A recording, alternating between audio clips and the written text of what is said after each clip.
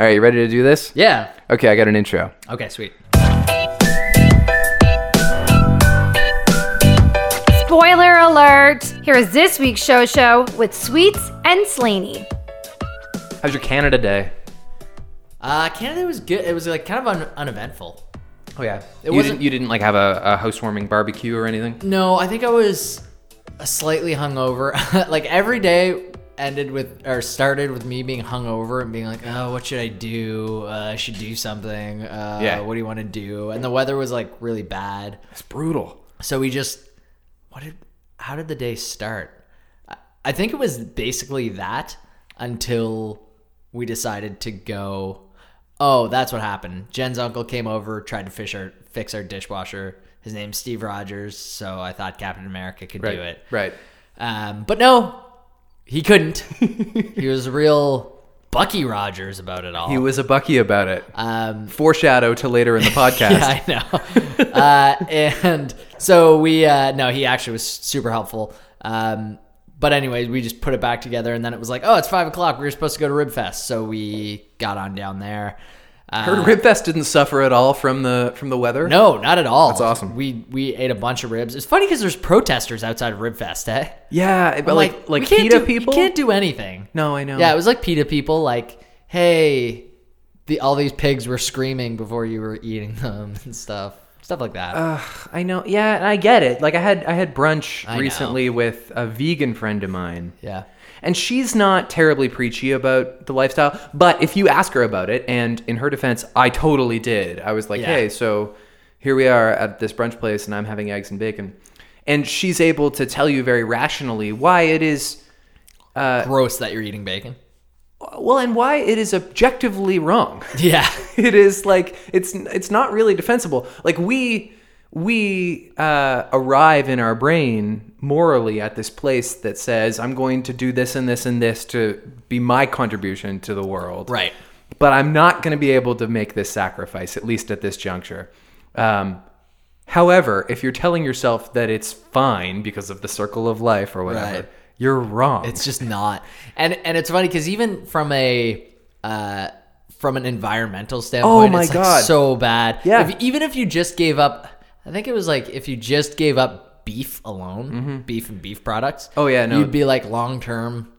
If everyone did that, the water that's used in the cattle industry for like just that McDonald's costs from the world every single day is incredible. Right. I don't remember the number exactly, but it's something like 4,000 liters a day are saved if you're just a vegan for a week or something. Yeah. I don't know what it is, but it's astonishing. Did you hear McDonald's or Walt Disney or Disney low-key walked away from McDonald's in like 2006 because they didn't want to be affiliated with childhood obesity anymore? Wow. Okay. That's like, cool. That was like so underrated. Yeah. Because if you remember when we were little, like it was always the newest Disney movie was partnering up with McDonald's. Oh yeah, so it happened in our lifetime. Yeah, so like That's you could get true. You could get like a Lion King Happy Meal. I had all the Hercules plates. Totally. Yeah. Yeah, exactly. Oh, that's so interesting. Good for them. I also like that they did it low key and not so to judge McDonald's. Right. Although there's still the whole isn't there a whole anti-Semitism thing around Walt Disney himself? Yeah, but I have my uncle worked for years. Right. We talked about this. He worked for the rat for years, as they say. And he was like very high up in the company. And even though it didn't end well, because the record industry is dying, he ended up losing his job. He still has such affection for the Disney company. And I remember discussing with him a long time ago, because I had heard when I was young, somebody told me that Walt Disney was an anti-Semite or something. Right. And I don't remember exactly what he said, but he was able to quell that notion to me. So right. Okay. He was either brainwashed by if Sure. to have a go-to response to that charge. Totally. Or he knows the truth. Right. I mean, if everything cleared, you never hear about it. You never hear anyone talk about that. So it can't really be. Walt Disney's best friends were the two guys who did all the music for Mary Poppins, and those guys were Jews. They're both Jewish, and he is now one of the founders of modern Hollywood. Like, he's one of the kings of what the movie industry is. And isn't that synonymous with Jewish culture, entertainment? Yes. So isn't there? Yeah. Why was that someone trying to smear him at one point? I mean, I don't know. Maybe there is some evidence that he said something he shouldn't have said or whatever. But it also might be a sign of the times, right? Right. It doesn't mean that. I don't know. I don't think he was a Nazi sympathizer. Right. Not that that's like, if you're not a Nazi sympathizer, as long as you're not that, you're good. Okay in sweet spots. Yeah, that's not what I'm saying. But I don't think he was this Jew-hating monster the way he's sometimes portrayed to be on like Family Guy. Sure. Oh, is he? Yeah, I think so. Is Family Guy taking some shots? Okay. Well, Family Guy just kind of leans into whatever is the main thing. Yeah, I actually saw like a super lazy Family Guy joke a couple weeks ago, and it was something along the lines of, like, it was a Heath Ledger joke. Okay. And someone said something about being Batman or the Dark Knight or the Joker, and then Peter was like, "No, I'm just gonna go OD in my apartment." Right. And I was like, That's not good. That's not even. Well, the thing funny. that always bothered me about Family Guy is because like good comedy is based on truth, right? So if they make a joke that's at someone's expense, but there's a little truth in it, all right, fair game. Mm-hmm. But like when they say, "Oh, this is worse than Colin Farrell," well, what's wrong with Colin Farrell? He's a great actor. Sure, he's like been in so many good movies. Yeah, it sucks when they strike out on those because there's sometimes where they're super funny. Well, and I think. I mean, and speaking of laziness, I think they're responsible for this notion that Sarah Jessica Parker looks like a horse. Yeah. Like that's like there are so many people who that's all they know about her is like before they even think Sex and the City, they think, "Oh, she's the one people say looks like a horse." Right. And so everyone just decides now she looks like a horse. No, she doesn't. That's ridiculous. That just came from Family Guy. It just came from Family Guy. So now everybody says, "Oh, like nay." Yeah. That's, you know I say nay to that entire notion. I say nay to this principle. Right. And I mean, like, maybe it was funny when they said it. Mm-hmm. Whether it was true or not, it was just like a weird burn. So I guess it was funny. It was a weird burn that I'm sure they weren't hoping kept for that long. Well, yeah, like she probably sees a tweet every day that she looks like a horse. God, it's kind of ruined her life. She's probably not on Twitter because of it. Maybe not. She was on Howard Stern about a year ago, and she was so cool. Yeah. She was so cool. Like, all her friends call her SJ, and she's like... Did she say that? All my friends call me SJ. Because Howard always asks, "What do I call you? Do I call you Sarah Jessica? Oh, do I call you..." Cool. And so, like, when it's Ice Cube, he never knows what he's like. Right. They call me Cube. Right, right. And then Howard does it, like, through the whole interview. He very earnestly will call her SJ. Right. And you kind of want to call her that yourself now. Yeah. You know how when people say Bob De Niro, you're like, "Man, I wish I could call him Bob De Niro." I'm so happy that you were like, "Did you hear when SJ was on Howard Stern?" SJ Parker. Yeah. That's a cool name, though. SJP. Yeah, you're right. So I'm a fan of Sarah Jessica Parker, and I don't like when people say that. I know. I need to listen to so many Howard episodes. We should have a log of Howard episodes that I have a hard drive with so many Howard Stern interviews. Yeah, the Wilmer Valderrama. I remember you saying that was the most important one to listen to. I don't know about most important, but it is definitely an iconic one. Right. For somebody who's otherwise not really significant anymore. Right. It is a good example. He's on NCIS. Watch your mouth. Wow, good for him. Yeah. Becky and I were talking, this is interesting because we just did a show about the 70s show. Becky and I were talking about how enough time has passed now, I think like maybe 12 years since that show went off the air. Yeah. And it ended story-wise at the end of the 70s. Enough time has passed now that if they give it another 5 years, say, they can do a That 90s show for Netflix in which Eric and Donna's kid is 16, 17. Right. And it's in the 90s. Yeah. Like if they got all the same writers, it would be fun. If they had the same, if it had the same quickness, it would be tough. Yeah. It would be tough, but when you go through the cast, is there anybody who wouldn't be game? Because Laura Prepon works for Netflix. Ashton Kutcher and Danny Masterson work for Netflix. Topher Grace just did War Machine with Brad Pitt. Netflix. No one else is working. What's War Machine about? It's a movie about a war machine. Did you watch it? No. I don't know what it's about, but it's a war movie. It's supposed to be really good, yeah. Whoa. It's a Brad Pitt movie on Netflix. All right. It just came out? It just came out in the last month. I love maybe. it. I'm going to watch that. Yeah, and Topher Grace is in it. Nice. I'm down with Topher. Short for Christopher. It is. It's like, do you know Taye Diggs' real name is Scott? Scott. Yeah. And then he Well, yeah, I heard him talk about it on Regis and Kelly one time, how it was first Scott, and then people called him Scotty, and then people called him T, and then people called him Tay. Well, it was Scotty. Scotty. It went from Scotty to Scotty. Right. Which is so funny. Yeah. And then just Tay. Hey, speaking of Topher Grace, are you up on the Fox Marvel drama over the Spider-Man property? No. Okay, so Marvel's now announced, before the worldwide release of Spider-Man Homecoming, I mean, the reviews are already really good. It's in the 90s on Rotten Tomatoes. Is that out yet? Comes out Friday. Oh my God. Oh, it's going to be so big, man. And it's supposed to be awesome. It's supposed to be really good. Yeah. I have to see that, Baby Driver, and The Big Sick is at the Oxford this weekend, so it's going to be... They're all at the Oxford. No, Big Sick is. Oh, Big Sick is at the and Oxford. Spider-Man and Baby Driver are out, and I have to see both of those movies. Sure. So obviously it was this long, arduous process getting Spider-Man over to Marvel, because what is Marvel without Spider-Man? We have to pay whatever we can to get him, right, and involve him in our cinematic universe. Now they've been able to do that. They've announced they've got a 5-picture plan for Spider-Man. 5 pictures, which is a little. I mean, that's why they got somebody so young, I guess. But right. I already have superhero fatigue, right? So that's a little nerve-wracking, but whatever. So because I guess they feel a little burned. Fox, who has previously owned Spider-Man and put out 5 Spider-Man movies already under the Sony umbrella, has found a loophole, and they're making a Venom movie. Oh, wow. But Topher Grace isn't going to be No. I don't know. But like, he looks exactly like Spider-Man, and they're going to involve this whole personality, and Carnage is going to be the villain. Right. Anyway, Marvel has said, for the record, Tom Holland will not appear in this movie. And I don't know if it'd be good, but right. Oh, that's interesting. Yeah. Because Tom, have you seen any of the stuff about him spilling the beans about stuff? Like, they don't like to tell him secrets. Tom Holland is the guy who's playing Spider-Man right now, right? Like, he tells the press stuff he shouldn't tell them. He's just not good at. Yeah, there's gifs of him being like, "Oh God, I wasn't supposed to say that." Like, he's like, and for the 3rd movie, we hope, and then, oh my God, he's like, "Oh, I realized that I wasn't supposed to let people know that I'm going to be." That's probably partly why they've been sending Robert Downey Jr. on talk shows with him. Yeah. Like, I bet. I mean, it's not that it's bad for press to have Robert Downey Jr. there as well, but honestly, like, Robert, we're gonna give you $1 million. You got to go out and guide it. You got to go out there and jump in if he says anything he shouldn't say. Yeah.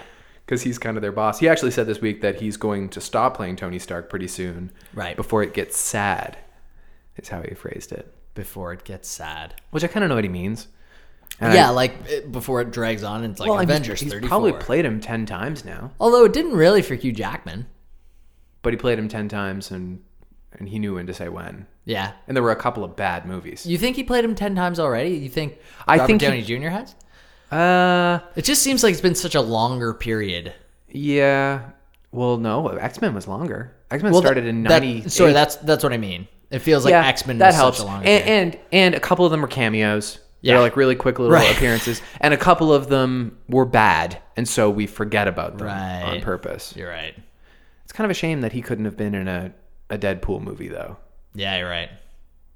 Although, well, there's no... No, there's no counting that out. No. Well, he did say he very explicitly said, I'm not going to play this character anymore. Gotcha. I mean, I don't know. He could get paid a lot of money and turn around and make it a big thing. Right. I know Patrick Stewart said he's open to appearing in Deadpool. And he also said he was open to appearing in Legion, which would be really cool. Oh, yeah. Yeah, that would be awesome. Yeah. Yeah. My brother Ross and I have really become... just insularly, big champions of the concept of Dan Stevens as James Bond. Dan Stevens. Legion. Oh, yeah. Yeah, he'd be really good. I just think he's a good actor. He's like 35. That's what we need, man. Did you watch all of Legion? No. Man. I watched Downton Abbie. It gets... Yeah. And he's that also. He's in it? He's like the main character for the first 3 seasons. Oh, no way. Yeah. Okay, yeah, he'd have a pretty wide pull. He was awesome in Downton Abbey. He is the main reason to watch it for the first 3 seasons. Really good in Legion too. Yeah. Crazy season. Like, it was so trippy the entire season. You kind of wonder the entire time what's going on. Yeah. It's like in The Sopranos, they have these dream sequences, and it felt like every episode was one of those dream sequences. Right. Where all of a sudden, Tony Soprano is just talking to a horse. Okay. Like, it's like that kind of weird. I didn't know Sopranos got so out there. It did. Yeah. It really did. Like, that's why there were so many things about The Sopranos. Like, it was funny while it was being like, while you were trying to make heads or tails of what this fucking dream sequence was. Right. While you were also wondering about, like, who was getting banged out next. It seemed, Legion, it seemed a little bit experimental, which is cool that they were open to doing that. And it got great reviews, so that gives them the license to continue being experimental. Yeah. I think it had pretty good viewership, too. Like, I think overall its first year was very successful. Yeah. It ended on a cool note, but, like, you were trapped in such a weird, like, head fuck for like 4 weeks. On the subject of superhero movies, and in fact, I feel like we have to talk about The Leftovers just because we have for so many podcasts in a row, but I think we've topped that off in recent podcasts because it's done. Damon Lindelof is doing a Watchmen series. A series? Yeah, and I don't know about The Watchmen. Like, The Watchmen as a graphic novel has been named the greatest graphic novel of all time. Really? Like in terms of literature, it's the best one. Did you watch the movie?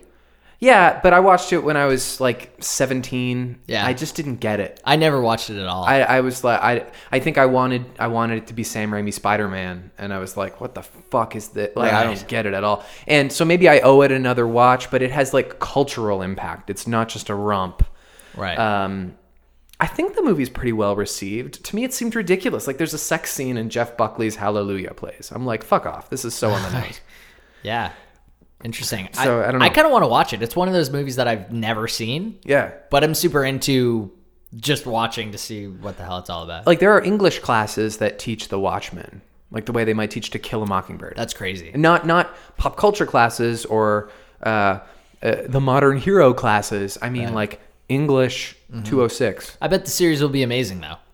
I mean, Damon Lindelof seems like a good get for that because it's weird and it's sci-fi and it's dark. He knows the right people to hire now, and he's like some of the writing staff that he had on The Leftovers were incredible. He's no slouch, man. He gets right into the next thing, doesn't he? Yeah.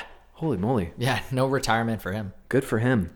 Assassin's Creed is getting a TV show, which seems odd because the movie was such a terrible failure. Awful. And the overall premise, I think, looks awful. Honestly, I'm not a big video game person. Assassin's Creed to play is so cool. Really? It's so fun. Yeah. But the premise is inherently stupid that you're in the modern day and you get inside what essentially is a tanning bed and you open your eyes and you're in like Victorian England. Right. Swashbuckling. Yeah. Swashbuckling, no less. It's ridiculous. Yeah. And Fassbender, great as he is, couldn't save it. No. But they're making a TV series. The same people who are making the Castlevania TV series, in fact. What else do we have here? Hey, have you heard about this controversy that Sony's been having over cleaning up their R-rated movies? No. So I know nothing. I've been out of the ether for the last 3 months. You've been pretty busy. Yeah. I think it was just an idea that was floated casually, and Seth Rogen jumped in and made it a thing. Basically, very publicly said, I'm going to say for the record early on, before you get excited about this idea, that I hate this idea, and I've made you a lot of money. Basically, Sony had this idea to take all their R-rated movies and clean them up. Basically, release Blu-ray or Netflix versions as PG versions. Oh, yeah, that's an awful idea. It's an awful idea. And Seth Rogen basically said, I'm telling you, the artist is not going to appreciate this. Right. It was made this way on purpose. It's like editing Huck Finn. On editing what? Or Tom Sawyer? Huck Finn? Yeah. It's yeah. You know what I mean. Editing. You know what reference I'm trying editing for? Sausage Party is the same as Mark Twain. Honestly, like Mark Twain meant it to be one way. Mm-hmm. It was released one way. Right. And now people want to edit it one way. No, I think that it's also just so obviously a cash grab. It's just a ploy to get more people to watch their movies. Yeah, make more accessible to more people, which like obviously they're going to want to do, but yeah, but Sausage Party to sum it up, it's just a dick joke. The whole thing is a dick joke. Why would you make a PG version of that? And this is the end. It just seems like a lot of work for a thing that's making tons of money already anyway. For what it is. So anyway, it drummed up a lot of bad press. Everybody seemed to be on, like a bunch of celebrities came out and they were like, oh, Seth said that? Yeah, I agree. And Sony basically said, well, just for the record, if we do it, we would never do it to a movie without the director's blessing. So it's not really a risk. Right. Yeah. Because no one's going to agree to it. No. Unless it's like, yeah, we want to bleep out a couple fucks. Well, yeah, they turned it into a TBS version of The Breakfast Club. And right. They turn, that would be an example of a word they might, or the Ferris Bueller or something. They turn shithead into, help me out here. It's something really funny. Yeah, something like... Oh, it's like lettuce head or something. It's actually something that ridiculous. Yeah, you're absolutely right. That's much better than anything I could have come up with. Can you tell me the story about how you're friends with Nick Kroll now?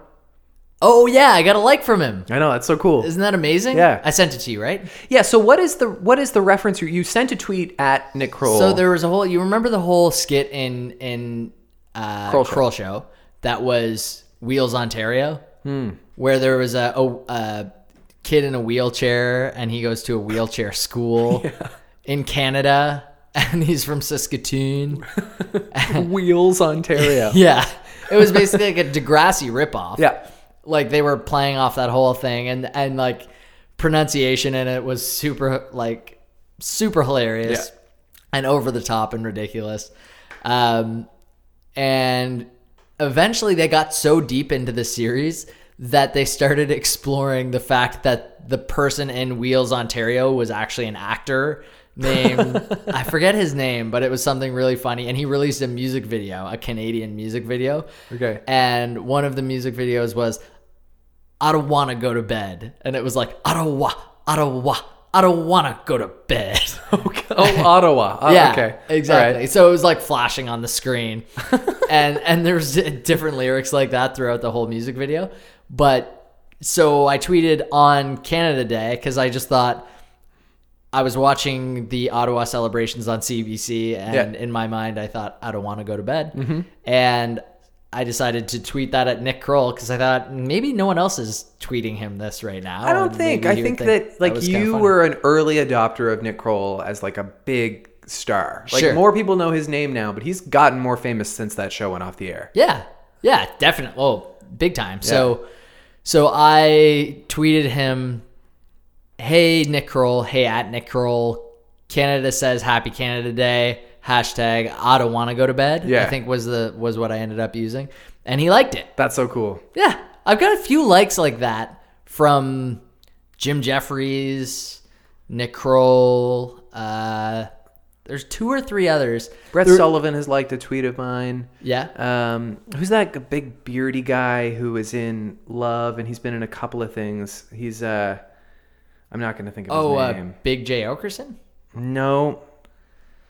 Anyway, it's just a nice thing, and it's like a small thing that they can do. Yeah. And they can't be like, it's not their job to like every fan tweet. No, but I picture them like scrolling through tweets. Well, what it does is it tells you they check their at replies. Yeah, definitely. And that's kind of weird. That's kind of eye-opening. Yeah. Because you could tweet something and they probably, even if they don't interact with it, they probably will be aware of you for a second. Yeah. And that's a beautiful thing. Someone being aware of your existence and that you watched the thing they did. Like I've talked a couple of times in the show this week about how Ed Sheeran has quit Twitter as of this week. Right. There was this big thing where for some reason Lady Gaga fans jumped on Ed Sheeran. I'm not sure why they decided to jump on Ed Sheeran. But her Little Monsters, they accused Ed Sheeran's loop pedal situation of being fake, that he was playing to track and he was just miming it because like nobody is actually doing that live. Right. And so he's just like quit Twitter because he's already a guy who kind of can't stand the rat race of it all. Sure. And she made a nice Instagram post today about how, no, that's not right. He's obviously very talented. And it's just a bummer to me when... And his Little Gingers didn't go after her Little Monsters? I don't think Ed Sheeran's Little Gingers have time for that. Right. Like, I mean, like... We don't care either. Well, he's like... I don't know if this is a good thing or a bad thing. I mean, he's the biggest male act in the world, truly. So I guess it's not a bad thing. But he is kind of the male Adele now. Like moms really like Ed Sheeran. Sure. Because he's honest and sincere, but he reminds them of Van Morrison in a way, and Okay. and also he's objectively talented. Like I think we've talked before about how it's just always really stressful to me when people dislike somebody for their fame or for their image, and then that's okay. Mm-hmm. Justin Bieber's a good example. I mean, he's been shitty in the public eye, but you can come up with reasons to dislike Justin Bieber that don't include the lie that he's not talented. Right. Like that's go there last. It doesn't matter. He's in the business. It doesn't matter if he's talented or not. He's working there. Right. So let's go there last. We've talked about that a few times. Like, I don't like Anne Hathaway, but it's not because she's not talented. She's super talented. Right. She gets on my nerves. Well, and we're playing a couple of different One Direction solo songs on the station now. Yeah. We're playing the Harry Styles single, which is pretty good. Great song. The album is really good. Mm-hmm. And we're playing 2 Niall Horan songs. The first one kind of sucks, This Town. And this new one, Slow Hands, is pretty good. Nice. And there hasn't been like in previous iterations of the station that were like kind of cooler than what we are now. Yep. We might have had feedback that said, why are you guys playing One Direction? Right. We don't get that now. Right. Possibly more like hip, less maybe accessible. This is a little more indie. Oh, definitely. Yeah. Too cool. Right. I've been and I don't care what songs we play on the station. I'm long past caring what songs we play on the station. I'd much rather have listeners. But I just think our listeners now are mature enough to be like, oh, is that One Direction? Fine, I guess. The song is great. Right. Or it's not. I think people got over that. Justin Timberlake was one of the first people that in our generation of like, okay, he's going solo now and he's super talented, and we can all just agree that Justin Timberlake is it became cool to like him. But like Nickelback was on CBC doing a couple interviews a couple of weeks ago, and I really respected Chad Kroeger. Is it Kroger or Kruger? Kroger. I really respected Chad Kroger's discussing it. I don't know if we talked about it on the podcast, but he basically said like, yeah, I don't like, make no mistake, I don't think we're Arcade Fire. Right. But like, I've had a really tremendous career. Sure. And like, that is perfect. I'm so glad he said that. And people like it. Yeah. What a good reference too. Yeah.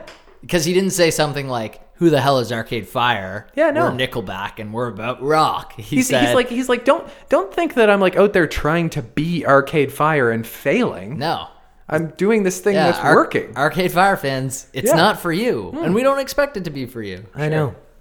So I mean, I've long been a Nickelback defender as well, because I talked about this a little bit over the weekend with some I didn't friends. know that about you, by the way, that you were a Nickelback defender, but go ahead. I mean, I don't know. You've got nothing to lose by being a Nickelback No, defender. I can't really think of any songs by them off the top of my head. Rockstar, it's kind of corny, but it's kind of, the first few times I heard it, it was pretty clever. Totally. And there were a few songs like that.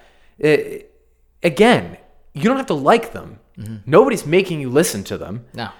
They're not ubiquitous. They're not inescapable.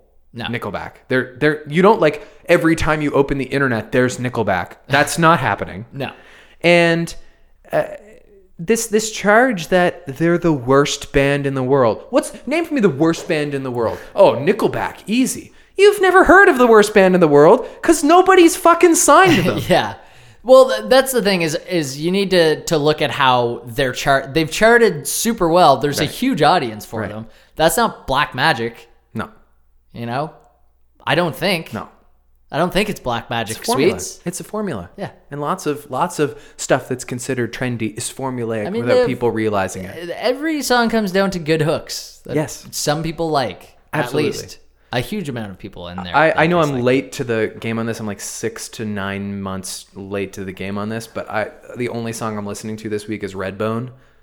Oh, really? The only song I can listen to this week. Like, why? I've listened to it Because you on watched repeat. Get Out? It's because I watched Get Out, but I was aware of the song anyway, but I've just like, I think it probably replanted the song in my head, and Sure. I was like, oh, I'm going to listen to that song, and now it's the only song I listen to. Right. Whole album. Really good. Yeah. Man, that movie was insane. It was. I don't want to say any spoilers, but like, as a person who doesn't like horror, I got a little spooked at a couple of points, and there's some head trauma stuff that I find kind of troubling. Yeah. But conceptually, that movie was like nothing I've ever seen. It's pretty cool. It's very cool. It was a cool movie to watch. I just woke up one day and watched it hungover. And I was pretty satisfied with my decision. Game of Thrones coming back really soon. Mm-hmm. Episodes 7 and 8 of this next season are the longest episodes they've ever had. How long are they? One of them is 80 minutes. Wow. And now apparently Cool. it's come out that many of the episodes in the final season are going to be feature length. Really? Basically, a new Game of Thrones movie every Sunday. There's no way that there's going to be more than 5 then. Well, no, I think they've already said that the final season's only going to be 5 or 6 episodes. Okay. And people were disappointed in that. But isn't it kind of a cool trade-off that they're these epic... It's awesome. What a show. I mean, as soon as I saw the first episode of Game of Thrones, I was like, this is probably going to be like a Sopranos-esque situation. It is. And hasn't it become exactly that? But Huge. But to a level that, even my friend who doesn't watch shows ended up streaming all of the Game of Thrones in the last like 4 months. Yeah. And he is quoting it consistently. Wow. Quoting Game of Thrones? Quoting it's Game not of- Community. Well, no, it kind of is like that. Well, if you knew his personality, it makes a little bit more sense. Okay. Just saying things like crow, All right. like just random throwaway All right. lines that he's made quotable. Yeah. I guess we'll see. It's going to be a very big thing in that last season. And Yeah, they're it's smart gonna to be a go very out big now. thing, July 16th or 26th. 16th sounds right. It's Yeah. very soon. It's Yeah. very, very soon. Right. Alec Baldwin has said he is indeed coming back to play Trump on SNL next season. Yep. Which seems odd.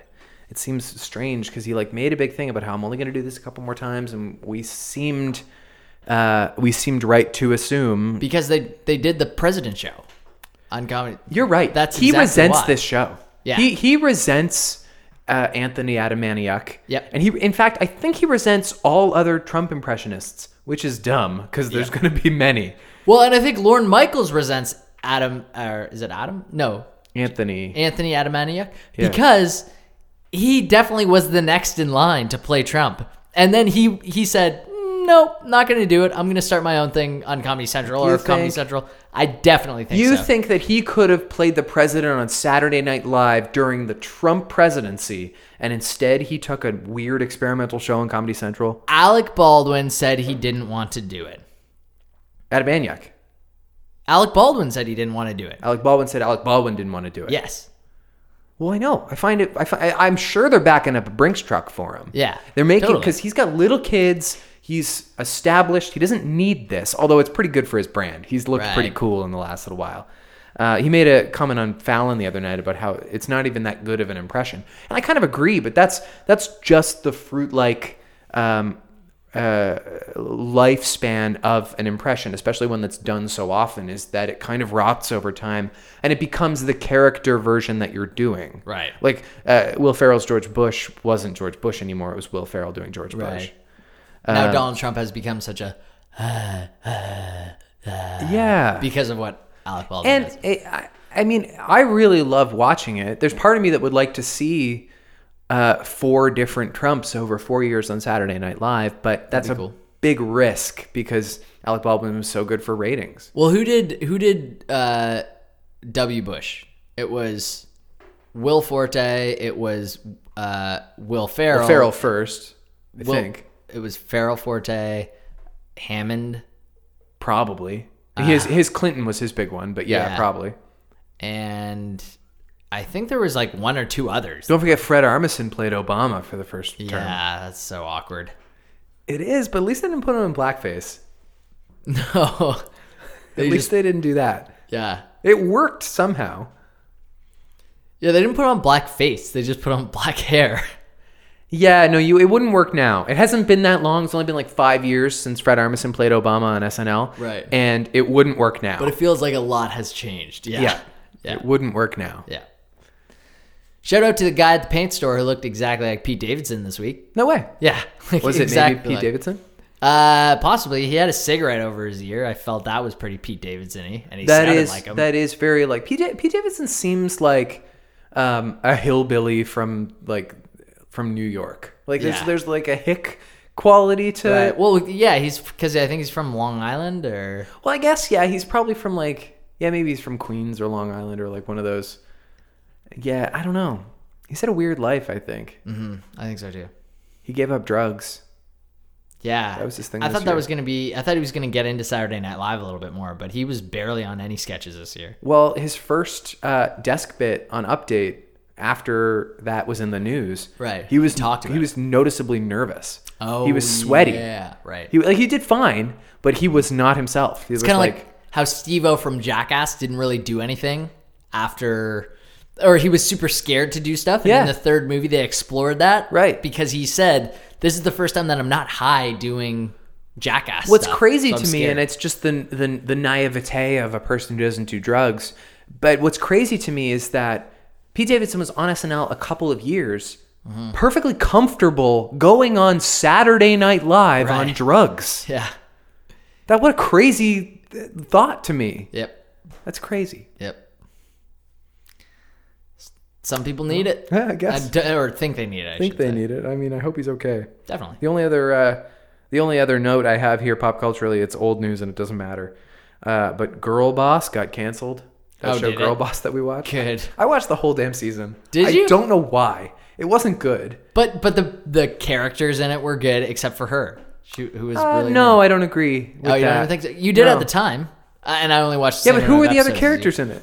'Cause Just- her just best like- friend and Johnny Simmons, who played her boyfriend. No, it was all like the bit parts that were. Yeah, funny. but Jim Rash wasn't in it enough for it to matter, and RuPaul wasn't in it enough for it to matter. No. Uh, Okay, I didn't see any of it, so I mean, I saw like 2 episodes. yeah, no, it was dumb. Like, she was the most developed character, and she was heinous. She was Right. hateful. Yeah. It's also not a good story because apparently the real Sophia Amoruso Went is a bankrupt. terrible lady, and like they've filed for Chapter 11, and this company's not successful. So you're like watching. I mean, it has been successful, but like you're watching this like rise to sensation of this company that you know is doomed to be a calamity because of her ego. Yeah. So it's not. It was not built to last. Did you read any more about the Thomas Middleditch beef with TJ Miller? I didn't read anything. You're the only one who knows anything about this I'm in the world, yeah, I was gonna including say, TJ Miller in this and Thomas room Middleditch. probably. Yeah. So there's been some claims that that Thomas Middleditch was the reason that TJ Miller left, and that there was 2 big personalities. And someone asked Thomas Middleditch, "Hey, people are saying that the reason TJ Miller left is because he's too much of a big personality." And Thomas Middleditch kind of laughed and said, "Yeah, a big personality. I guess you could say that."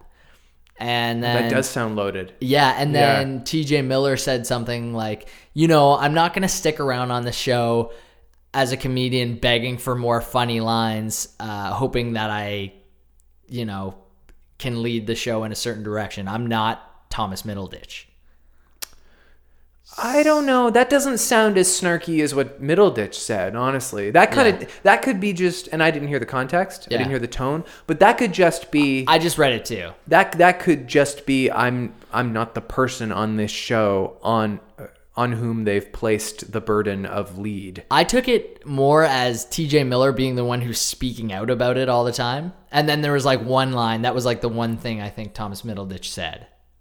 Yeah, no, that's interesting. Yeah. Super weird. I mean, It's sad. It's disappointing. yeah, it makes me, it was on my moving day that I read this, and I kind of thought about it multiple times that day. Like, no. Yeah, that's kind of, I kind of get it though. Like I get the impression from TJ Miller, and I do respect him. I do think he's very talented and kind of brilliant in his own way. Yeah. I don't think I'd like him at all. Sure. I There's kinda- so many I people kinda- like that. Yeah, I kind of get the impression that he and I would never be friends. Right. But I think maybe me and Middleditch could be friends, or maybe he and I are too similar. Right. But at the same time, Thomas Middleditch, I think, is like good friends with other people on the show, like Kumail. Yeah. Oh my God, it would hurt my feelings more than anyone on the show if people didn't get along with Kumail or if he didn't get along with somebody else. Sure. Yeah. So I think, I don't know, I feel like with that, but they all call him, they have like some kind of pet name for TJ Miller too. They call him Tiwi. I've heard that on Comedy Bang Bang before. Like, Tiwi couldn't be here, and they mention it multiple times. Yeah, he doesn't really come on the panel things for Silicon Valley. He never really has. No. Like when they do Bang Bang or whatever. That was kind of strike one for me. Not strike one, but kind of like He's never number necessarily felt like part of the in crowd on that show. yeah, I'm reading into it a whole lot, but that's what I do. But people are reading into it. I'm not really sure why. People, the stars of shows or the second tier stars of shows leave shows all the time, and it's not a big thing. But for some reason, people are not comfortable accepting that he just left because he thought it was right. Like for a long time now, he's been going out there saying, "Look, I think it's just the right thing for the character. It's time. It's good for my career, and it's the show can evolve from this." Like he said all the right diplomatic things. Totally, and he also said things like, I think guys like Thomas Middleditch, like just take over the show. You're amazing. He said, like, Mike Judge is a genius. Right. It will be good for him. Apparently there was another person working under Mike Judge that he didn't get along with. Okay. And he's made that clear, You mean TJ? No. Sorry, like another producer that's kind of like on the Mike Judge level. Okay. Like producer, I think. Right. Some HBO guy or something. Yeah. So I found it strange that he was being so diplomatic and saying all the things you're supposed to say in the press to Larry King or whomever. Yeah. Chris Hardwick. And yet people on Reddit just did not want to accept that it was an amicable split. And maybe they were right. Maybe they saw something I didn't see. We'll know about it in the VH1 special 20 years from now. When they do the Silicon Valley True Hollywood story. Yeah. I'll catch it on Stars. Could you imagine? I guess I'll catch it on E. Event on Netflix. Yeah. The True Hollywood stories. Honestly, they should put up a bunch of True Hollywood stories on Netflix. Oh, man. I'd watch that shit. So much time on there. Yeah. Absolutely. Can't get that shit on YouTube anymore. You used to be able to... Remember when you could watch every show on YouTube? Yes. There was a time... Before they were so guarded about it. Like you 2007. had to... You usually had to watch them in like 3 acts. Like they would be split into 3 7-minute videos. Yeah. But that was a small price to pay. Totally. Yeah. I'll watch the first season of Eastbound and Down on YouTube. Yeah, I definitely watched through all of Boy Meets World on YouTube. Like well into my adolescence. There was a few things. I remember guides to YouTube being like, these shows all exist on YouTube if you want to check them out. Well, and back in the day with YouTube, your video wasn't allowed to be more than 10 minutes. And then they upped it to 15. And now it can be as long as you want. Like I have a YouTube video. My one YouTube video is my audiobook and it's almost 3 hours long. Yeah. It's just in one file. Oh, yeah. Of course. I'm going to start production on my second audiobook this week. Really? Tomorrow night. I'm going to do it. Tomorrow night? I'm going to sit in here and record a chapter. Be a shame if something happened. Yeah. No, just yes, it would. Oh, I better post this right now. If all the mics broke and it ended up taking over the podcast. Oh, so you're not... So now you only want to record your audiobooks and you never want to have Slaney over anymore to talk about shows. So just to be clear, you're not threatening my life, just my mics. Well, depends how far it goes. What's the difference, really? It's a fine line. Yeah. My life or my mics. You can't take either. Take my mics. Take my wife. Take my Wi-Fi. Do you think that's a good Wi-Fi name? Yeah, or tell my Wi-Fi I love her. Tell my Wi-Fi I love her? Yeah.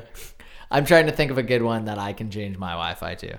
Oh, yeah. There are whole like chat boards where you can go to get ideas for what makes a funny Wi-Fi name. I don't really want to get an idea. I just want to come up with it myself.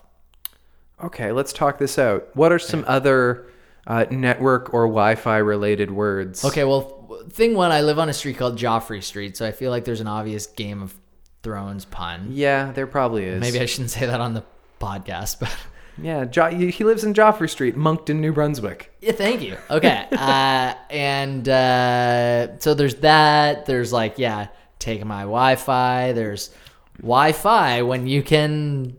something, I don't know. Oh, that's kind of funny. You know, there's a few different ones. Pretty fly for a Wi-Fi is one that I've heard before, but that's not ours. That's someone else's. Yeah.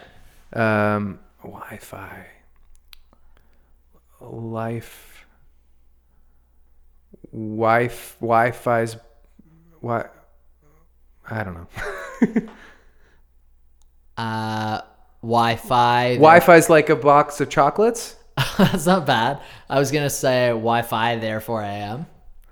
Yeah, that was existential. Yeah. That's the plane I'm on. I like it. Yeah, I don't know. Maybe it could be something with internet too. Like, yeah. I don't know. Slaney's social network. Maybe I'll think of a list. I'll brainstorm a list. Yeah. Make a bracket. Get it all out there. And possibly change it for next week's show. And come to you with a full list. Because otherwise people will come to Joffrey Street and start using your Wi-Fi. Yeah, that's true. Well, I'm not going to tell them the password. Oh, that's true. I'm just going to tell them the name. Yeah. I'm not gonna make a clever password and have it like Bell 376. Insert clever password here. All right, listeners, I almost had you. We almost had it worked out, and then you foiled us again. Everyone could just go to Joffrey Street. Shall we talk about TV shows? Yes, We're let's do so it. far into this podcast. How far are we? Like 40 minutes in? Yep. Actually? Yep. On the dot. No, I don't know exactly because I started recording before you got here, and I'm going to cut out the beginning. But roughly about 40 minutes. Sure. I like talking about the news more than I like talking about shows now. You're right. It's just a lead-in Yeah. to. Well, I mean, yeah. Well, it's like the point. monologue and the desk bit before Jeffrey Dean Morgan and Michelle Williams come out later on. What are we referencing right now? Like the Tonight Show. Okay. Gotcha. I said monologue. I figured you'd figure that out. Sure. Yeah. Okay, so those are just the guests on the Tonight Show that particular night? Yeah, I think I have to swap them though. You used the two, like, Michelle Williams? Yeah, would she go before? Is she Jeffrey like Dean a Morgan? perennial late night star? No, I just wanted to pick two people who might go on the Tonight Show. What about like Tom Hanks and Whoa, what is this, a Monday? Johnny Depp? This is a big show. Yeah, hey, come on, why not? No, if we have Tom Hanks and Johnny Depp on the podcast, we'll skip the news. It'll just be. We don't need to talk about Girl Boss before we get to Hanks. All right. Wow. Tom Hanks is great though. I disagree. Really? Do tell. No one It would is ever your disagree with that. it is your turn to pick which show. Not until he Cosby's out. Oh my god, can you imagine?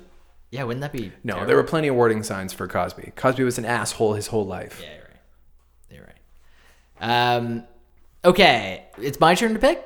It is your turn to pick. This is the show in which we are covering both are brand new programs, both are period pieces exploring the behind the scenes nature and sometimes gritty nature of the entertainment business.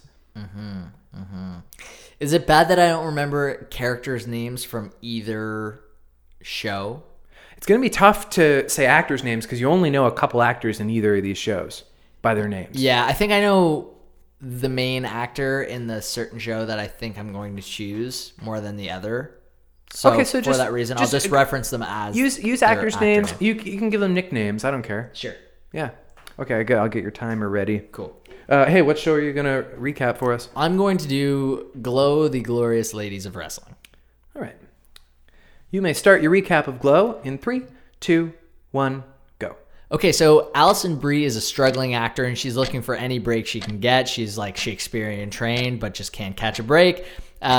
She ends up stumbling onto a wrestling audition through one of the bad auditions that she had with a manager, and ends up going to audition for Mark Maron, who is like a failed producer, and she's also having an affair with her best friend's husband.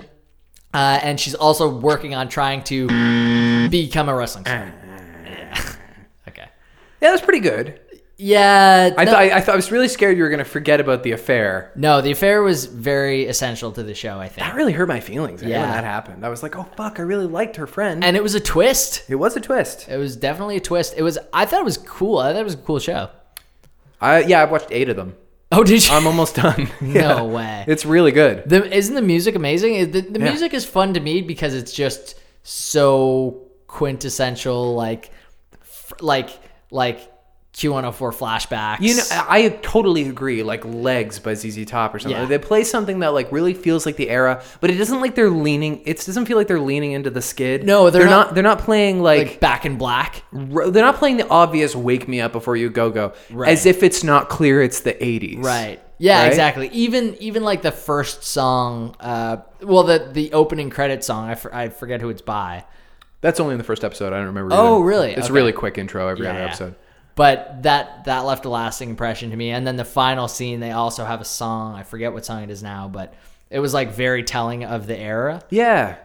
because it wasn't like a perfect, like I say, like AC/DC Back in Black or something that like existed around like 78 to 83. Not to get off the topic of this show so quickly, but I do have to point out, Becky and I just watched the first episode of Anne, the new Anne of Green Gables show. Okay. So CBC made this new Anne of Green Gables show, and it's on Netflix in the States as Anne with an E. Okay. And it's like they didn't adjust anything major about the series except that the theme song is the Tragically Hip's Ahead by a Century, and it feels very out of place. So in Canada, it's Ahead by a Century, and in the No, States... it is in general. It's just so weird that it's this like 1992 alternative rock song for this show about rural farming 100 years ago.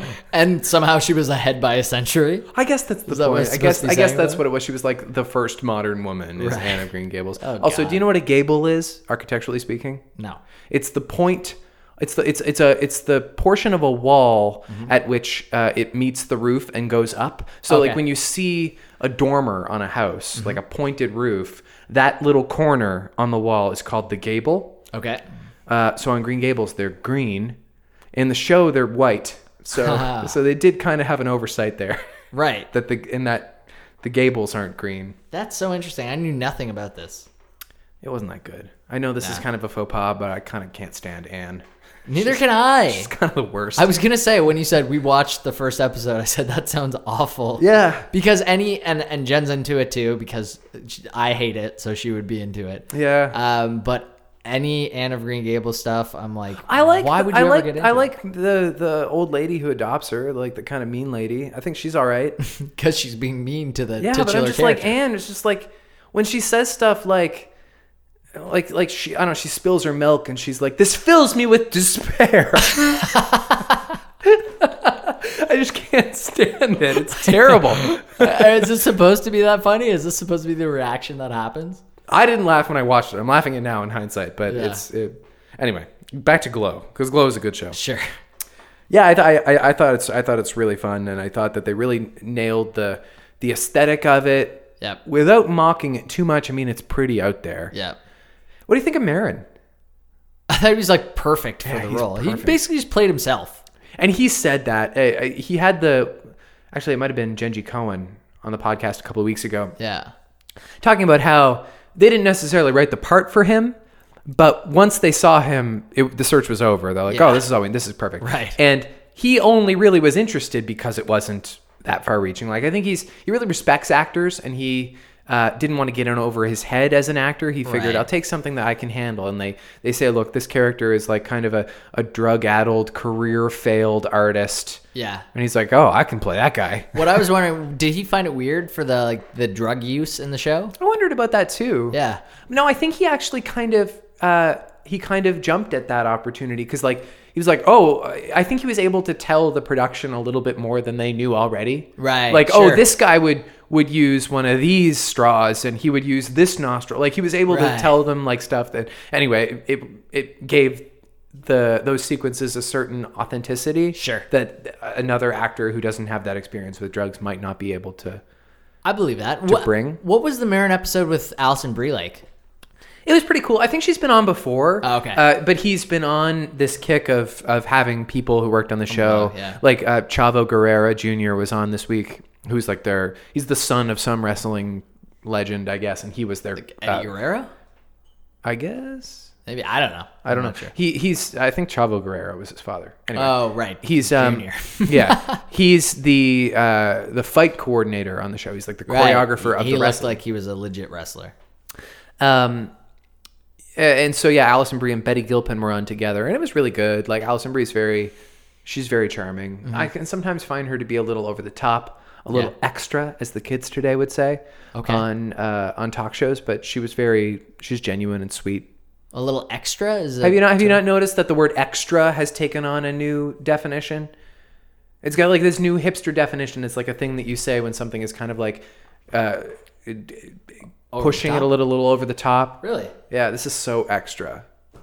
No. Yeah, that's a thing I've been seeing a lot. Okay, I'm going to look out for it. Yeah. Yeah, my brother's girlfriend used that word recently, and I was like, can I just stop you for a second? I'm not going to chastise you, but I need to ask you about this. Right. I should know. I should know what's in the Zeitgeist because Yeah. I'm a radio announcer. Right. Well, I don't intend to say extra You in should. a way that's not ironic, Ah. but it's really picked up. Okay. Good to know. I don't have a whole lot of notes on Glow. I watched it like almost 2 weeks ago. I watched it when it came out, so Right. I didn't take any notes while watching it, and it's hard to think of anything retrospectively. That twist was kind of kind of a gut punch. That was good. I like the way they used the scene where Mark Maron was imagining, like where they were kind of having a fake cat fight. Yeah. Or a real cat fight. No, it was a real cat fight. But in his mind, he just saw the full glitz and glam of envisioning like, the heel what it could versus be. the hero. And Yeah. That was really fun. I guess Alison Brie's road to being in the show was not dissimilar from Ruth's. Oh, really? Like they didn't want to see her for the role, and it kind of makes sense. You really see it in the pilot, and you see it moving forward as well. The character's not really written for someone as sexy as Alison Brie. Right. Like, because they say in the first episode, I don't know if you're supposed to be hot. I don't know if you're supposed, like, I don't know what your face is saying. Which I see. I get that. I mean, she doesn't look like Blake Lively, but Right. she can. Right. We know that she can. Yeah. And so it's odd that, especially since she's kind of a sex symbol, Yeah. it's odd when they make jokes like she's the ugly one, especially considering the misfit image of some of the women in the show. Sure. But they didn't want to see her for that reason, I guess. And she fought for it, and she was basically a Ruth about it. She was like, no, I want this part. It's a great part. They don't make enough great parts for women. Right. And she's right. And she got it, and obviously she's given her on this show. Yeah. Yeah, it was fun. It was like as much of a drama as it is, it was kind of like a fun show to watch. Oh, there's some good laughs. Yeah. Yeah. Yeah, I didn't think it was that. I didn't think it was, it almost had a similar tone to something like Freaks and Geeks. Yeah, that's fair. Where it had consistent kind of giggles throughout, but there were some serious issues at hand. Or honestly, even like first season Orange is the New Black, which I'm definitely way Yeah. over, but it's the same people who put it together, so it's an Right. obvious comparison to draw. Yeah. I haven't been able to get through that new season. Latest season. I've only seen like 3 or 4 episodes of it. I couldn't care less. Hopefully they cut it off pretty soon. I don't think they plan to. Hopefully they cut Glow off at like the 3-season mark. Man, I love that shit. Yeah. I love when like they the do that. leftovers. Like, or Bloodline, although I think Bloodline kind of suffered in its last season. Oh, really? Its reviews were like really atrocious in its final season. Yeah, it's too bad. It's too bad when you're trying to wrap something up so hard that it just doesn't quite work the way that you want it to. We talked about the nature of period shows on the last podcast when we talked about that 70s show, and we got another one coming up. Is nostalgia for nostalgia's sake kind of unhealthy? We're really only is a part of the reason we're making these shows. Definitely, the next show we're going to talk about was just made for the sake of nostalgia. At least in the case of Glow, that was the era in which the original Glow actually took place. Sure. So sure, we kind of have to make it set in the 80s. Yeah. But for that matter, it could be held today, and it would be the exact same thing. You could have a Glorious Ladies of Wrestling or a female wrestling thing. I guess, except for that the world of television is very different. Like, I think Glow came around because there was nothing else on TV. Oh, really? I think. See, I didn't watch the other 7 episodes, so I haven't heard that be addressed. I think. I don't really know, to be honest. I may have just made that up. Sure. But it's justified in being set in the 80s. That 70s show, while a wonderful show, was just made for nostalgia's purpose. Like, it was just, I mean, that's just how they decided to dress the stage, and it didn't really define the show that much. Like, there were certain episodes of that 70s show that, like, did not reference it being the 70s at all, besides the costume and dress. No, and even when, like, Eric wanted to wait in line overnight for Styx tickets, it wasn't about Styx. No. It was about being a teenager. Right.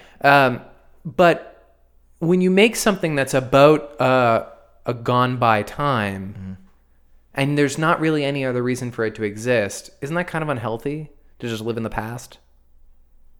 Yeah, I don't know. I don't know. This is a better question for the next show we're going to talk about. Sure. Is it healthy to live in the past? I don't know if it's necessarily even living in the past. To me, I would like to see a show about the 90s. Yeah, I Like, know. Almost something like a Freaks and Geeks style kind of show, but in the 90s. Or that 90s show. I mean, I know that 80s show is terrible, but if you brought back the cast. But you don't even need to call it that 90s show, and you don't need to involve the 90s or the 70s show crew at all. Yeah, and it doesn't have to be a gag. It can just be a show that happens to be in the 90s. Right. Well, there's a new show on Netflix that's coming up pretty soon. We'll probably do it on the podcast. I think it's called Everything Sucks. Okay, and that sounds like a show that's supposed to be And about it's the set 90s. in the 90s. Right. It's being kind of called the Freaks and Geeks of the 90s. Right. And My So-Called Life was kind of the show that I think spurred on shows like And I think I said a couple of weeks ago, Clueless was a wonderful example of this thing that, I mean, it was set in the 90s because it was made in the 90s, but it looks like it's lampooning the 90s. Right. Which is so weird to me. That is all I can notice when I watch that movie is the self-awareness of it. Right. I kind of think Broad City is a show like that when you watch it, you kind of think immediately, yeah, this is something that is very defining of the time. I think Girls could have been that if it wasn't so up its own ass. Right. And I've called Broad City the funny Girls. And Girls is kind of supposed to be funny. I've never watched Broad City, though. Isn't it a sketch show? No, not at all. So they play characters. Yeah. I'm more interested now. It's kind of like a combination of like 10% girls and 90% workaholics. With there's an element of something else that I'm missing, but I'm not quite sure what it is. But you should definitely watch it. That is more interesting. Yeah, I'm more into that for sure. Yeah, it's got a canon to it. I won't give anything away. You think you're probably going to watch more Girls or Glow rather? I'll watch more Glow. I think you should. Yeah. They have an episode later on in the series which involves Planned Parenthood. That's all I'll say. Anyway, I guess Planned Parenthood themselves have spoken up, and they've said they really appreciated Glow's depiction of Planned Parenthood in it. Cool. They're like, oh, by the way, this Planned Parenthood episode was awesome. Really? They did a good job with it. Wow. Cool. And I guess I agree. I didn't think it was that significant, but sure. It definitely wasn't like a bad thing. Right. Someone in the organization, they're like, wow, that's so meaningful. Yeah. Which I think it would be. Especially in these trying times. Mm-hmm. That's right. These trying times. Anything else you wanted to say about Glow? I feel bad. I feel like I'm not really doing it justice because I am a fan and I definitely give it my S. I think it's good. I was excited and it was what I hoped it would be. Right. Yeah. I thought it was fun. It had a cool twist. It had good acting. It had some funny comedy action scenes. Yeah, I was on board. I mean, I will say it's a bit of a slow burn. Like, not a whole lot happens in the first season. Sure. And I haven't seen the last two yet. You're not sitting on the edge of your seat at all. They're not like celebrities by the end of the season or anything. Right. They're still kind of working towards that. But gotcha. I mean, they might come back. It seems like they probably are going to try and do that. Cool. So, yeah, 2 S's for Glow. There you go. And there you glow. Go. You are going to cover the next show. The next show is, oh boy, I don't even know what network this show is on. Showtime. The Showtime show called I'm Dying Up Here. Give me a countdown. All right. This is what happens in the pilot. You can already tell Sweet's thoughts on it. It's going to come in 3, 2, 1, go. It follows a fictional 70s depiction of stand-up comedy in Los Angeles. The main character at least appears to be this guy, Clay, who is probably the top dog at this comedy place. In fact, he goes on Johnny Carson. Everybody wants him. Everybody wants to see how he does. He actually does amazing. Although it turns out he's quite depressed and he ends up stepping out in front of a bus and killing himself. The rest of the episode is basically about his friends, the comedians, dealing with how they're going to go on in the comedy world without him.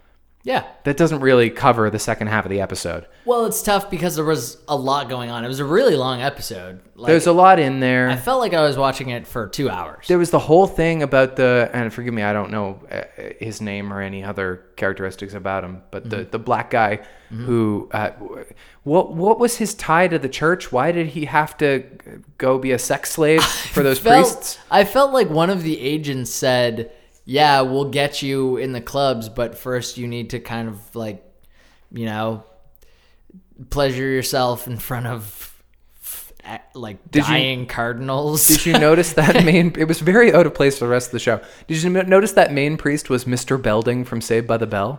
Thank you. Yeah. Okay, so as the credits were rolling, Jen just walked in the room and I saw the credits and I said, I think that just said Dennis Haskins, Mr. Belding from Saved by the Bell. And Jen said, he's fat now, though. There's no way that Mr. Belding was in that show. And I said, what? And she was like, well, he was kind of a comedy symbol. And I did his fake laugh from Saved by the Bell, which is kind of like, like a very kind of goofy, effeminate laugh. Okay. And I kind of drove over here wondering if he was actually in that show at all. And he was the main It's priest. totally him. He's pretty fat now, though. Okay, I'm going to Google it. What did you think of this show? Honestly, I thought it was an okay watch. I was just so happy to sit down at the end of the day that I could have sat down forever and just watched whatever was on TV. Yeah. But I thought it was an interesting exploration. It's weird because I don't like prequels, and I kind of feel like sometimes shows set far back or kind of like I really fell out with Boardwalk Empire. You know where we're going. Yeah. Yeah. But you know that alcohol is legal again. totally. Yeah. Yeah, exactly. Yeah. Like we're going to get there. Yeah. But for this show, I thought it was, I'd give it like a B. I give it like a C-, but Yeah. But with the opportunity to improve, I think maybe it was just a bloated pilot. I think that was my problem with it. And the other big criticism I have is that it just takes itself so damn seriously. That's true. It's just like, and I love comedy, and I truly believe that comedy is like a service, and I think that it's like an important art form, and I think that there's pain in comedy. Yeah. Of course, I think that. Right. But it doesn't work if the comedians remind us of that. It doesn't. If like someone like Jim Carrey, who produced this show and apparently developed a lot of it, has to go up there and say, "By the way, we're the last existing form of honesty in this crazy world. You should praise us for it." Okay, I'm gonna bump my rating from a B- down to a C+ because of the line that the show club owner, who's supposed to be like Pauly Shore's mom, I guess that's who it's based on. You mean Mitzi Shore? Sure, Mitzi Shore. I've legendary never seen her. comedy store owner. Yeah, but Pauly Shore's mom. But I've never seen her in person, so I don't know what she's supposed to be. Her name's Goldie in the show, right? But she's definitely a fictionalized version of Mitzi Shore. Sure. Yeah. So who gave Richard Pryor his start? Yeah, exactly. Yeah. And so the line that really killed me was when John Daly in the show says, "Should I call a church or something?" And she just turns dramatically to the camera and she says, we're in one. It's on my page. Yeah. That was at that point I was like, I bet this is where Sweets turned the show off. Yeah. Because you said you only got through half of it, and then you said no. I did finish it. I did finish it, but I wrote that line down. It's the second note I have. Yeah. That's because her comedy club is a church. That's so obnoxious. Right. That was where I agree that it definitely does take itself too seriously. There was many things in it that took themselves too seriously. Yeah. But I don't know. I got through it. It's kind of a shame. It's kind of a shame. I think that it's a good inciting action that this guy Clay is dead if it was a suicide, and it's never totally clear in the episode if he killed himself, but his ex-girlfriend Cassie, who seems to be the most broken up about it, aside from his parents, I guess, but she's kind of the most affected by it because she's still so green and discovering the world. She's pretty confident it was a suicide. Right. And the other thing that the father saying, "I'm looking through you and you're all kids." Yeah, that was such a lame metaphor for civilians don't understand. Yeah. Wasn't it? Yeah. Totally. I know. And also the kind of insecurity of the comedians that I'll just kind of look around at that point, maybe we are just kids. Yeah. I mean, I think there's probably an imposter syndrome thing with comedians, and there's definitely a tortured artist, the Goldie character does. I'm very burpy, excuse me. Does discuss that about that character Clay, and I think it's cool if there's a show that explores the idea of depression behind comedy, but we don't know this guy Clay. All we did, we saw him, in their words, kill on Carson. Right. That's all we saw. Yeah. So we don't really know. Right. And it was the weakest thing ever. It doesn't hurt like Robin Williams hurt because we watched him for 30 years be joyous. It almost would have been better if he was kind of a Robin Williams style character. Right? But Clay was just kind of depressive even on stage. Yeah, and was not, I know we were talking a little bit about how sometimes whether or not these shows work if the actual comedy in it isn't good. But yeah, it's hard when you can't really buy that this person was a really talented comedian. That's a complaint a lot of people still have about Studio 60, and You disagree with Studio 60 because it wasn't a big part of the... I mean... I'm an exception because I've watched that show so many times, and I think that things aren't made for individual people. But if there is a fate, the only reason Studio 60 was made was to make me happy. Sure. Truly. Like, there's nobody in the world who has been brought more joy by Studio 60 than me. It's just perfect for me. That's your simulation theory I guess. quandary. I guess, yeah. Was this show just made for me? I think on some level I think that, which is so narcissistic. It's crazy. It's like how when we did our first load of laundry the other day, the washing machine got locked for 48 hours. Yeah. And we had to pry it open, and we're now paying for it. And that is the only thing, to me, like, it has to be simulation theory. Are you ever why is this always happening to me kind of person? Because I can be guilty of that sometimes. Yeah, I think so. And that's what I mean when I say simulation theory. Like, oh my God, I just bought a house, and now, like, there was also a headline the other day that said inflation rates are about to rise for the first time in 7 years. No, not inflation rates. Interest rates are about to rise for the first time in 7 years. No, seriously, they are this time. Oh Lord. And I'm like, oh, like that's especially that subline was speaking specifically to you. Yeah, exactly. Yeah.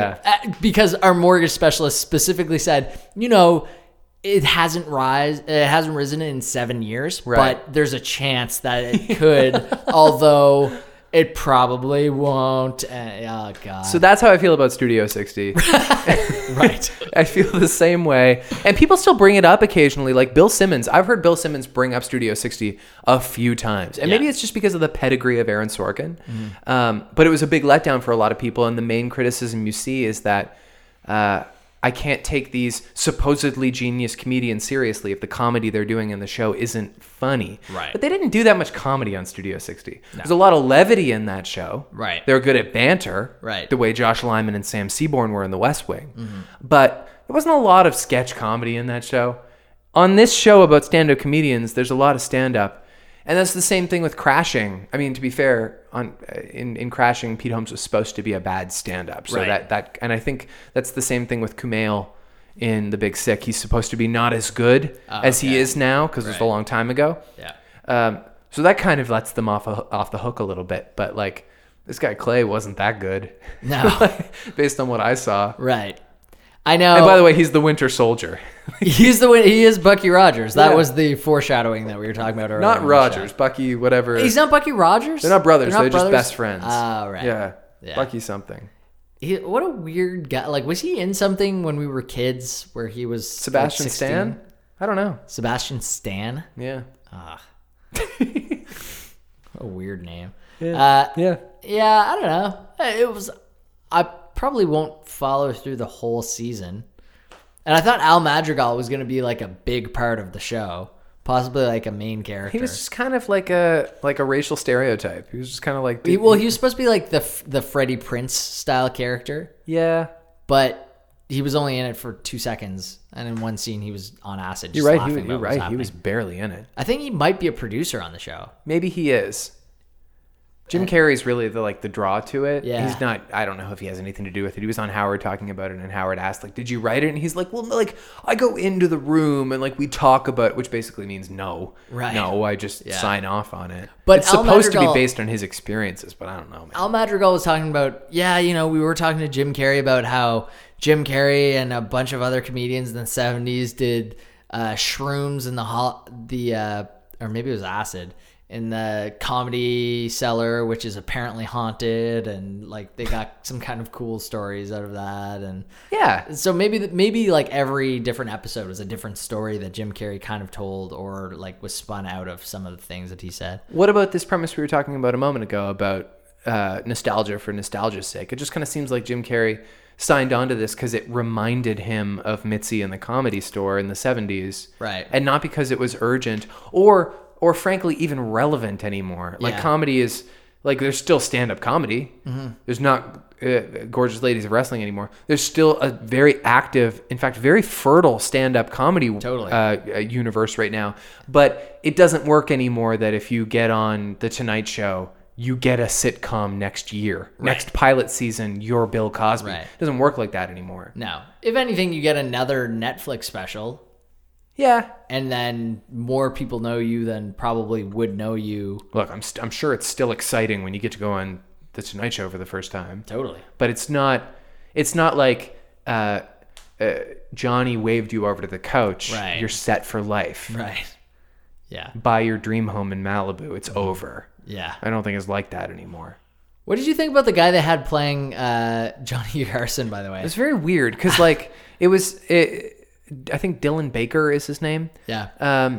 Which he's like a very good character actor. He's been around a long time. Totally. He was in The Americans and was great in it. But I kind of thought they were calling the show The Tonight Show, but they were doing like not Johnny Carson. Right. Like this is a fictional world where his name is James Cranston, or and that would be fine with me. Right. The same way they picked Goldie instead of Mitzi. Right. But then they called him Johnny, and I was like, that's weird. yeah. and then they called him Carson later, and I was he was Johnny Carson, I guess. Right. He was straight up Johnny Carson. But he wasn't doing an impression. They used the same music. They used the same curtain. They used Yeah. everything. Yeah. But It kind of took me out of it for a second. yeah. Not that was a big deal, but super weird casting. I think they maybe just said, this is the biggest actor we can get, which is also possibly what they did with Bucky. Maybe, except that, couldn't they have gotten a bigger name than Sebastian Stan? I mean, I guess he's a Winter Soldier, but I don't know. I don't know. I wish I knew how It's Hollywood just a worked. one shot deal. Yeah. Yeah. Yeah. What did you think of this Cassie character? She's definitely the most interesting character. But I don't care at all about those two guys from Boston. The guy from The Office and the other guy. I don't care at all about them. No, I don't care about the ginger guy. He's just the most punchable guy. Yeah. I hate that guy. I wonder if he's supposed to be. I was wondering about, with the Cassie character, what she was what the draw to her toward the end of the show was it funny because there was more truth in her comedy, because she was being just as blue as she was before, right? But the owner was kind of like smirking about it, so it was they like, had a you previous added truth into they had a it, previous and- conversation about how I don't know who you are, you're not being honest, you're not being yourself on stage. And when she went on stage, I was like, is she doing a character? Like, Right. is this a fake voice? Yeah. And then she started talking about Clay and how she was sad. And I like that idea. I just don't think the writing was very good. Like towards the end, as the episode faded out, I thought it wasn't so bad. But all I could stick with was, just because she's being honest doesn't make this a good set. Right. You know? Yeah. Like, And that's what I thought. I thought this is still as blue as she was being earlier in the show. Yeah. But Goldie was like giving her the raised eyebrow, like, oh, come on. well, she starts talking about like her first date with Clay, and like she literally turns to the crowd and says, "You know what I'm talking about." It's just like the greatest bad stand-up cliche. Right. We're supposed to be impressed now. Right. Anyway, like I thought the character was interesting more than anybody else. Yes. Because she showed the most humanity. That's true. Which is kind of funny because the character wasn't able to show humanity. Mm-hmm. I don't care about anybody else. If I watch again, I'll watch for her. Mm-hmm. But I didn't like that last scene. And I don't blame her, the actress. I don't think that it was done. That scene. I don't think they finished writing it. Right. I wasn't super impressed with the show overall, I guess. I watched it all. I could probably watch it again. If I was trapped in a room with only the box set of the first season, I would watch it all. Do you give it your S? I don't. I think I only feel compelled to because I'm a big comedy fan. Yeah. I don't think it's for very many people. I'm always hesitant to say no because I like to give a show the benefit of the doubt. That's good of you. Especially where, like, you know, you've seen the first episode of a lot of shows and kept going and it got amazing. Yeah. But I feel like we had a good discussion about the show. Yeah. But no. I don't think I'm gonna give it the S. You have a recommendation for Glow, not so much for I'm Dying Up Here. Yeah. There's room to glow for I'm Dying Up Here.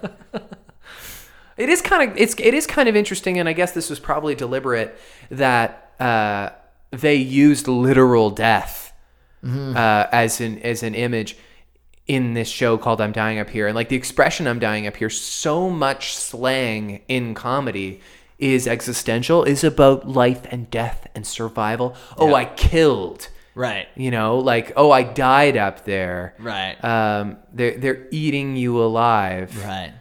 It's like it's very they use very like literally life and death terminology. Crushed, I killed. Yeah.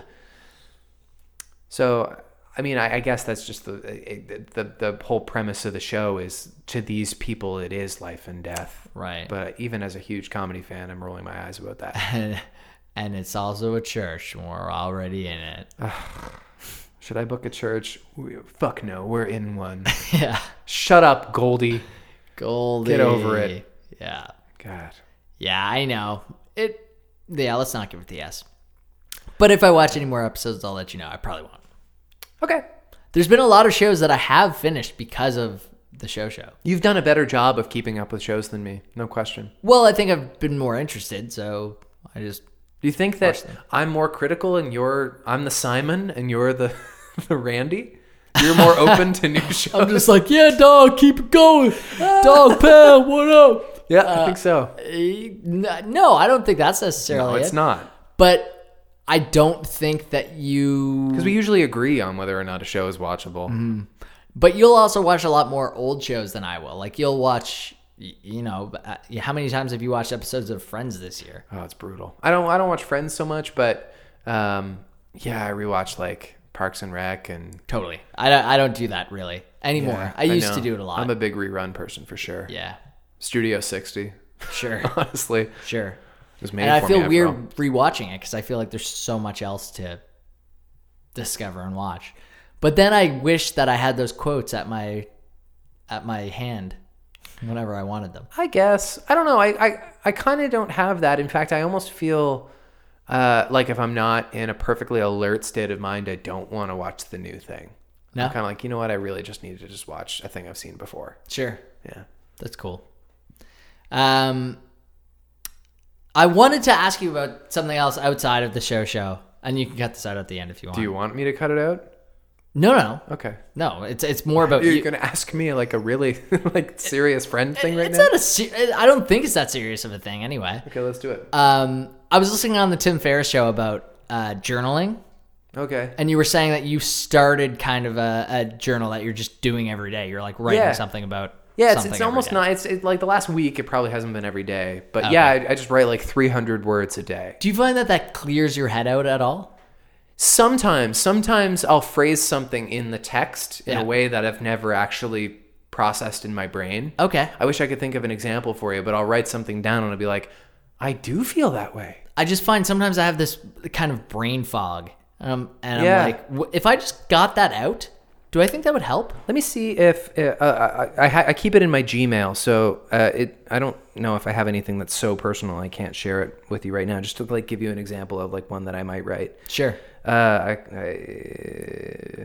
maybe it's as easy as like, wish I got to the gym. This is driving me crazy. Yeah, that is exactly the kind of thing. Like, and it's just like little, it's almost like bullet forms. Right.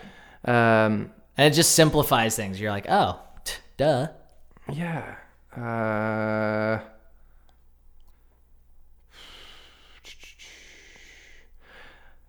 Thursday, June 22nd, 2017. The last few weeks have felt long and difficult.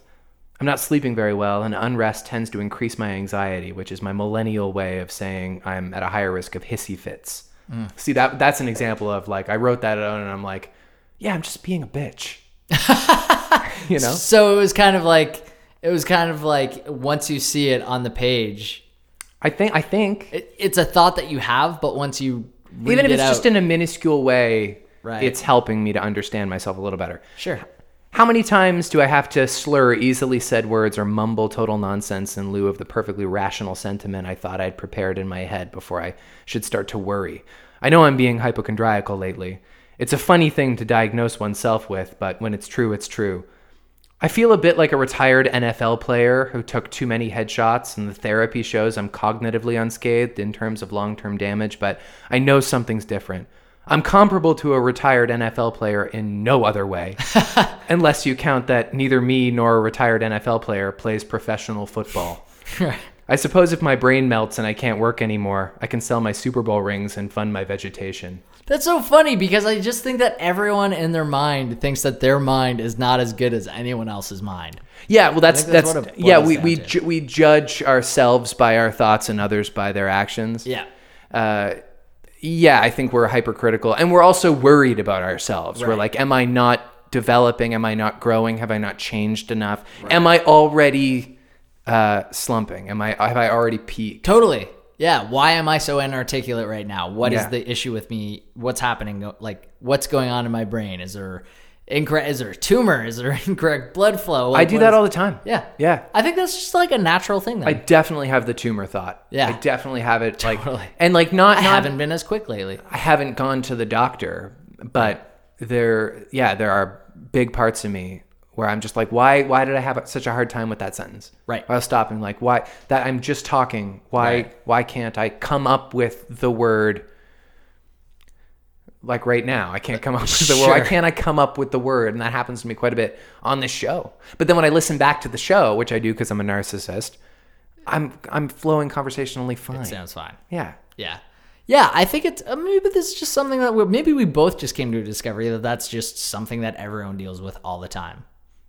I hope that brings people comfort to hear other people say it. Mm-hmm. Sometimes I hear a celebrity or somebody, an artist, I guess is the best term, on a podcast talking about their art, and they say a thing that really brings me. I'll never forget the first time I heard somebody talk about the imposter complex or whatever we want to call it. It was Conan O'Brien. Right. I'd never heard someone else talk about it before. What's the imposter complex? Just thinking that nobody has figured out yet that you don't deserve what you have. Yeah. And they're going to take it away from you. They're going to have to figure it out. Basically, you have to keep fooling people into thinking you deserve what you have. Right. I heard Conan O'Brien say it, and it was like, my jaw hit the floor. I was like, holy shit. Right. So I felt amazing hearing that. Yeah. I think it's a super common thing. Yes, it is. A super common thing. Because I've heard so many other people say that same And now thing. I have too. That's just the first example I can think of, but it happens pretty often that I'll hear somebody who I admire